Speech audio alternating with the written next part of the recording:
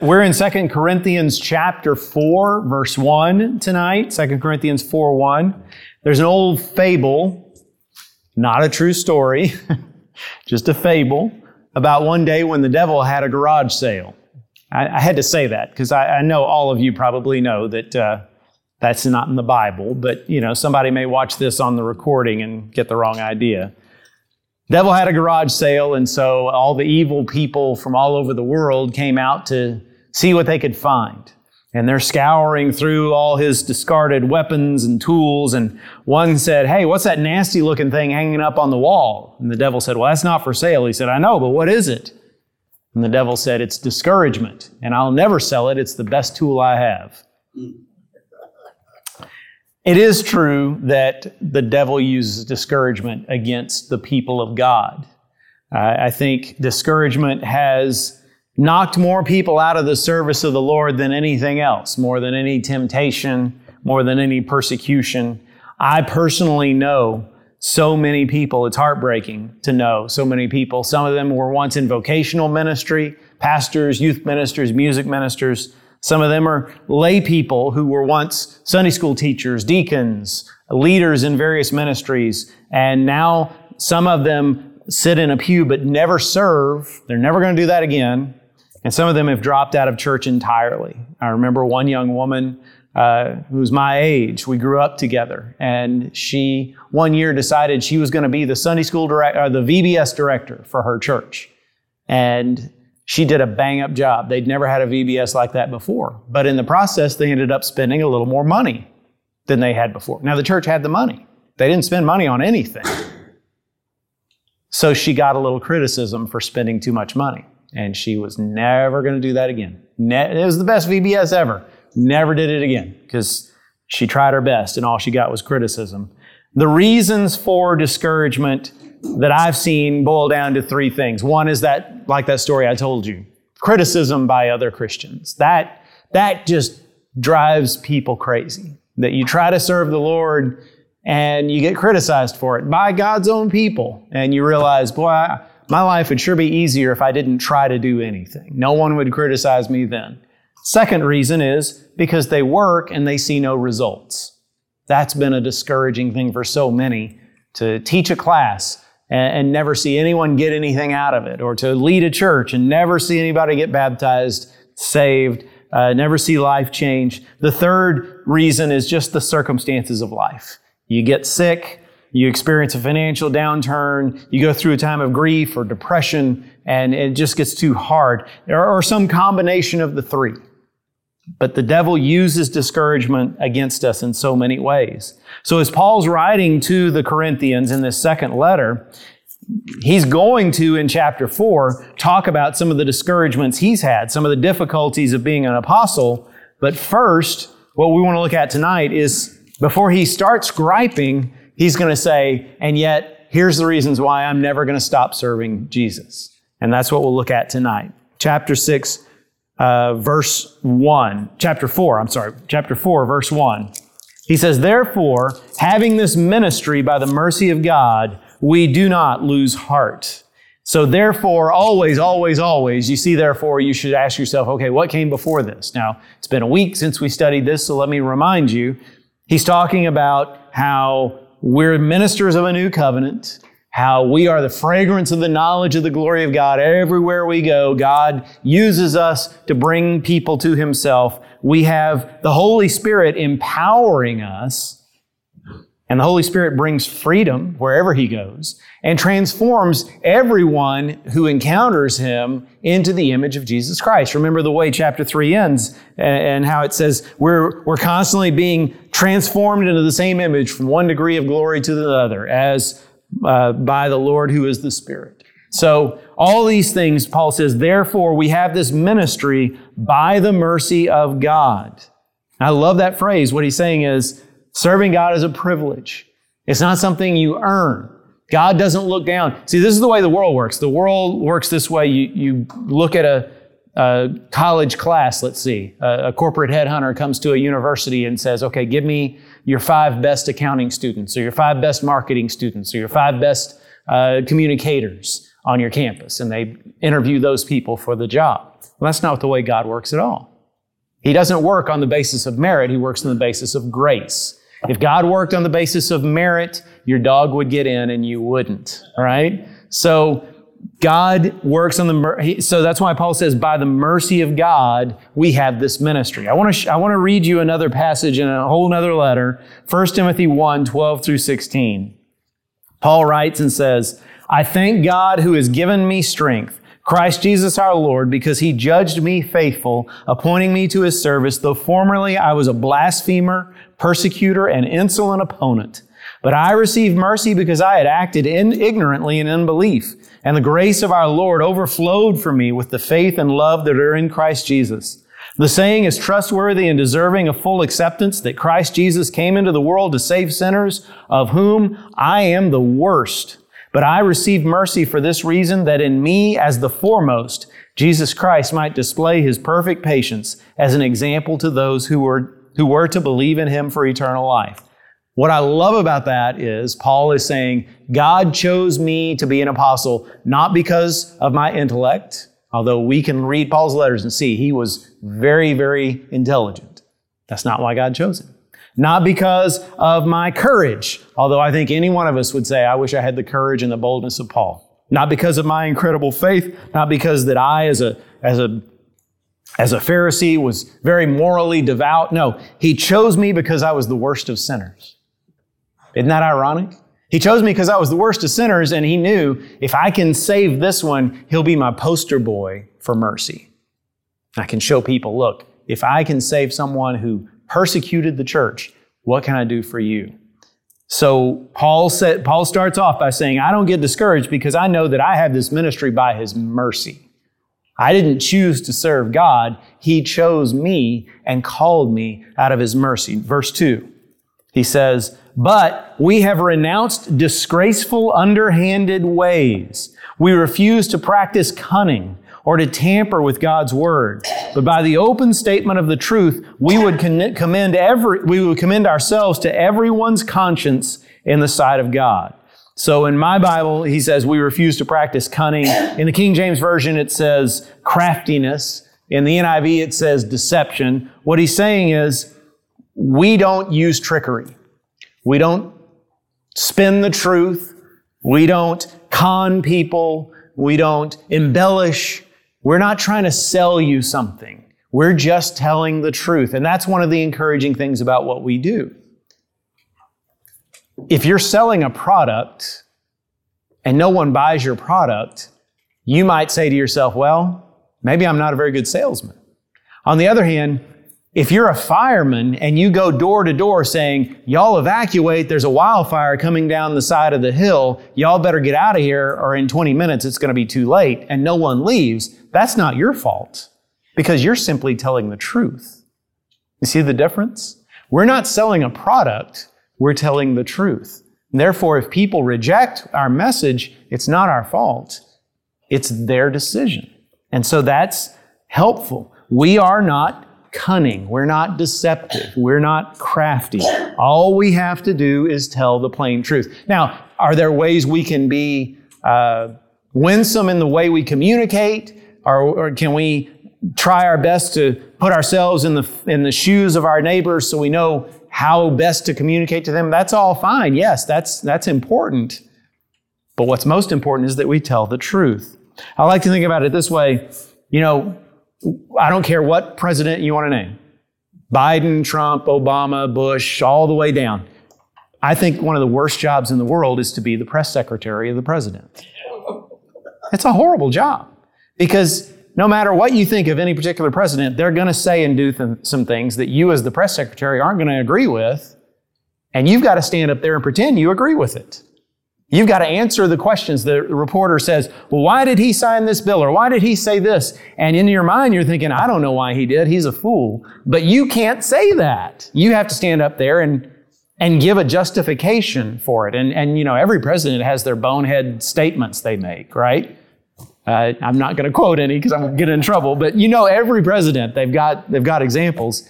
You have to stand up there with a straight face and say, well, here's what he meant. And this is, he wasn't making a mistake. And that's a really hard job. We don't have that problem. We don't have that difficulty. First of all, the Lord God Almighty does not need to be defended. All we have to do is tell the truth. And if people don't accept the truth, that's not our fault. So that's another reason not to be discouraged. We're the spokesman of the truth that brings life. Verses 3 and 4, he goes on and says, "And even if our gospel is veiled, it is veiled to those who are perishing. In their case, the God of this world has blinded the minds of the unbelievers to keep them from seeing the light of the gospel of the glory of Christ, who is the image of God." Now, what he's trying to communicate is, don't be discouraged if sometimes there's a lack of fruit, because it's not necessarily your fault. Again, one of the reasons for discouragement among God's servants is we feel like I'm doing my best, but I don't see any results. And what Paul is saying here is, don't let that discourage you. Now, when he says, even if our message is veiled, that may seem like a weird statement. But if you go back and read chapter 3, he made that reference back then. Remember, there weren't chapters in Paul's letter. We added those later. So Paul's just referring to something he said a couple sentences ago.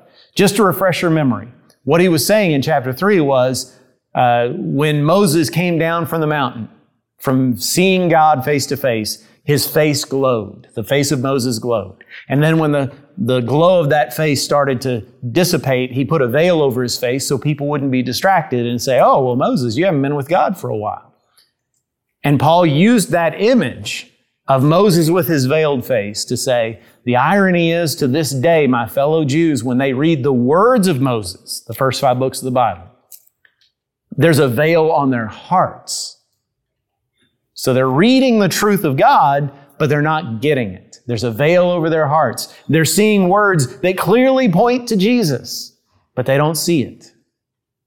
Jesus is the Passover lamb. Jesus is the sacrifice offered in place of Isaac. Jesus is the one who parts the Red Sea so they can walk across and get away to safety. All those things and so many more point to Jesus, but Paul's fellow Jews would sit and read it every Sabbath day and wouldn't get it because a veil covered their hearts. So now when he says our message today seems to be veiled. Why? Because he says the God of this age is doing it. Who's he talking about? The God of this age. Make sure there's a little g, not a big G there. He's talking about the devil. By the way, I just, in my quiet time recently, read John 14:30, where Jesus refers to the devil as the ruler of this world. So let's just take a little side note for a moment. Does that mean that the devil is in charge of this world? I thought Jesus was the king of this world. Well, you're right. Jesus is the king of planet Earth. Jesus is the king of the universe. So when Jesus calls the devil in John 14:30 the ruler of this world, you have to remember that Jesus, especially in the Gospel of John, whenever he uses the term the world, he's not talking about planet Earth. He's talking about the way of wickedness, the system that seems to run things around here, the way things get done. It's the idea of don't be a friend of the world, right? Don't let the world lead you astray. It's confusing for us in English because there's 2 different ways the term the world is used in the Bible.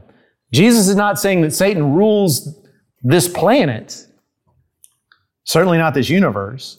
He's saying in all the godless ways of our society, the devil is in charge. He's behind these things. He leads these things. He exploits these things, whether it's materialism, whether it's atheism, whether it's the desire for personal gain and personal pleasure, all the things that lead us astray. The devil is the king of all of that. So back to what Paul says, the God of this age. He's not calling the devil a literal God. He's saying people in this age worship the things of Satan. They don't know that. They don't realize in fact, you talk to most people and they'll say, well, I'm not religious at all. They don't realize everybody's religious.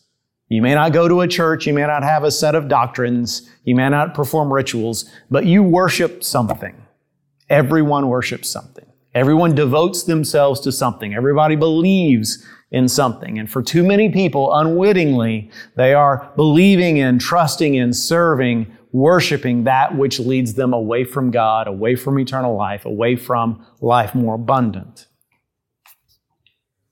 The God of this age has blinded the minds of unbelievers to keep them from seeing the light of the gospel of the glory of Christ, who is the image of God. I just got through listening to a book on audio about how we make up our minds. And the author, it wasn't a Christian book, but it's written by a sociologist. It was really interesting. He said, we tend to think that we're all real rational creatures. And if you give somebody a good argument for why they're wrong, and you're persuasive enough, they'll change their minds. He said that's not true. We've done studies and we've found. He said it's like your reasoning is like the rider sitting on top of an elephant.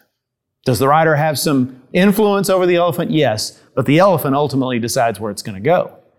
For most people, their elephant isn't their mind. It's not their reason. It's their intuition. It's their emotions. It's what they want to believe.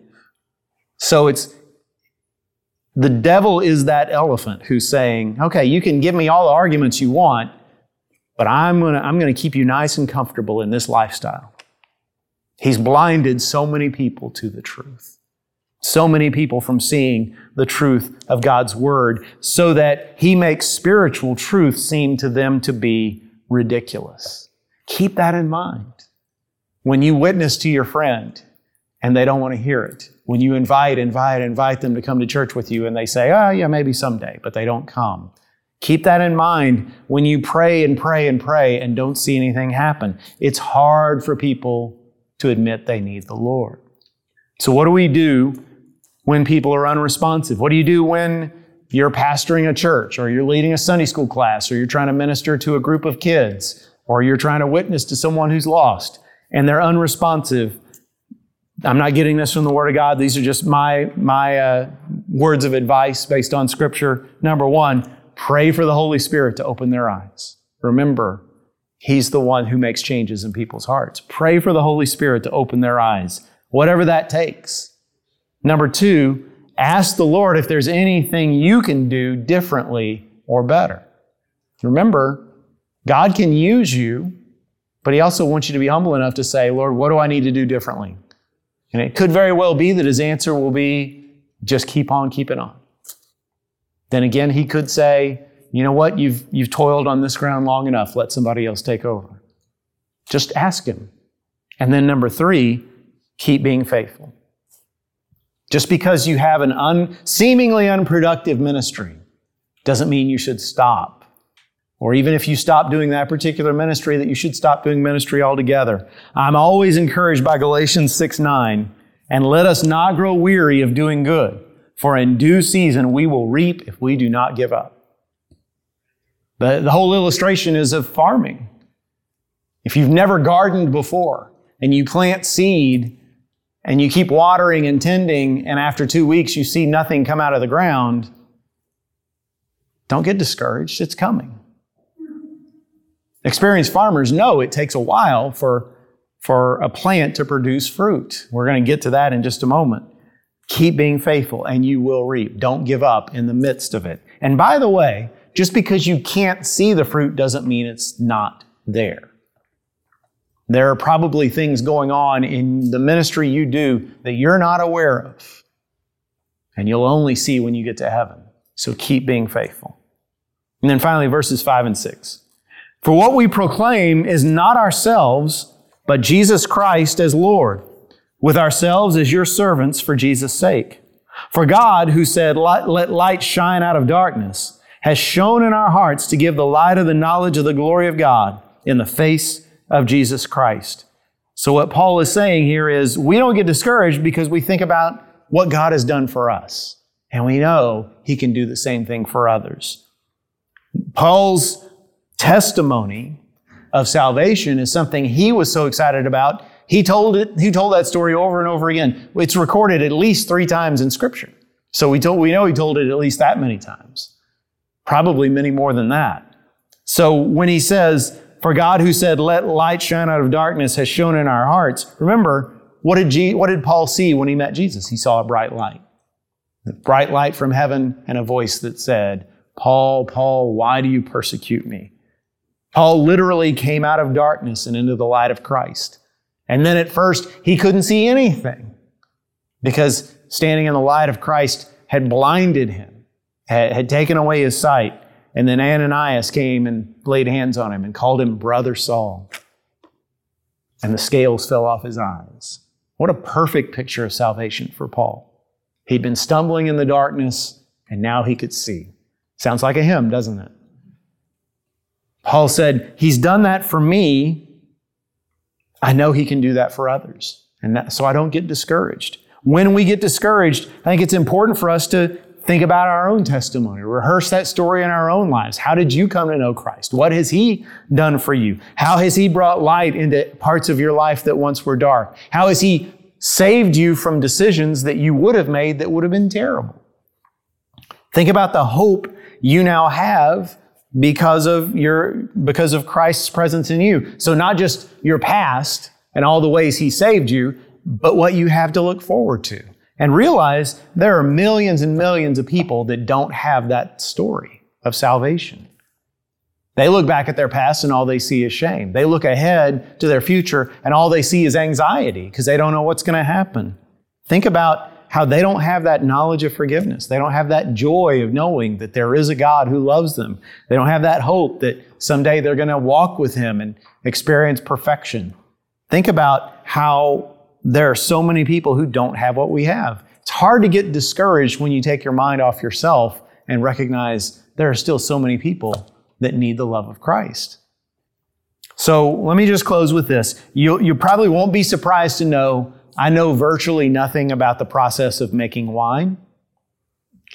But I read this paragraph and I thought it was really appropriate for this. It's called The Lesson of the Vineyard. The first year, a vineyard plants shoots of vines instead of seeds because those yield the strongest vines. At the end of the first growing season, he cuts them back. A second year passes. He cuts them back again. After the third year, he finally sees his first viable clusters of grapes. If he's a serious vintner, he leaves those clusters on the vines. He does not harvest them. For most vintners, it's not until year 4 that they bring in their first real harvest. If they're growing grapes for winemaking, they'll bottle the harvest, but won't really taste the fruits of their labors until year 7 or 8. And in terms of when the wine is good enough to really make a profit, most vineyards won't reach a break-even point for their investment until year 15, 18, or beyond. So think about that. Now, if people who make wine are able to be that patient, they've spent all this money, bought land, planted, fertilized, tended, and it's 15, 18, 20 years before they even see a profit. How much more steadfast should we be? How much more should we persevere? Whatever ministry God has called you to do, whether it's something that has a title or it's something simple like I pay attention to my neighbors. I have a conversation with my barber whenever I go in to get my hair cut and I pray for her or him. Whatever your ministry for the Lord is, don't give up. Keep on keeping on because God can use you and God is using you. Let's pray. Lord God, we come before you and we just pray for your Holy Spirit to produce in us that kind of perseverance that is not just willing, but excited to serve you each and every day. To remember, O Lord, that we have this ministry based on your mercy. You didn't choose us because of our skill. Lord, you chose us because we were sinners who needed grace. I pray, Lord, that you would, when we face discouragement, that we would trust in you, that we would see from you if there's anything different we need to do, that we would be prayerful, and that we would remember, O Lord, the opportunity, the privilege and the opportunity we have to serve you by loving others. Lord, I pray that we would see some of the fruits of our labors and that it would encourage us. For it's in the name of Jesus Christ, our Savior and Lord, we pray. Amen.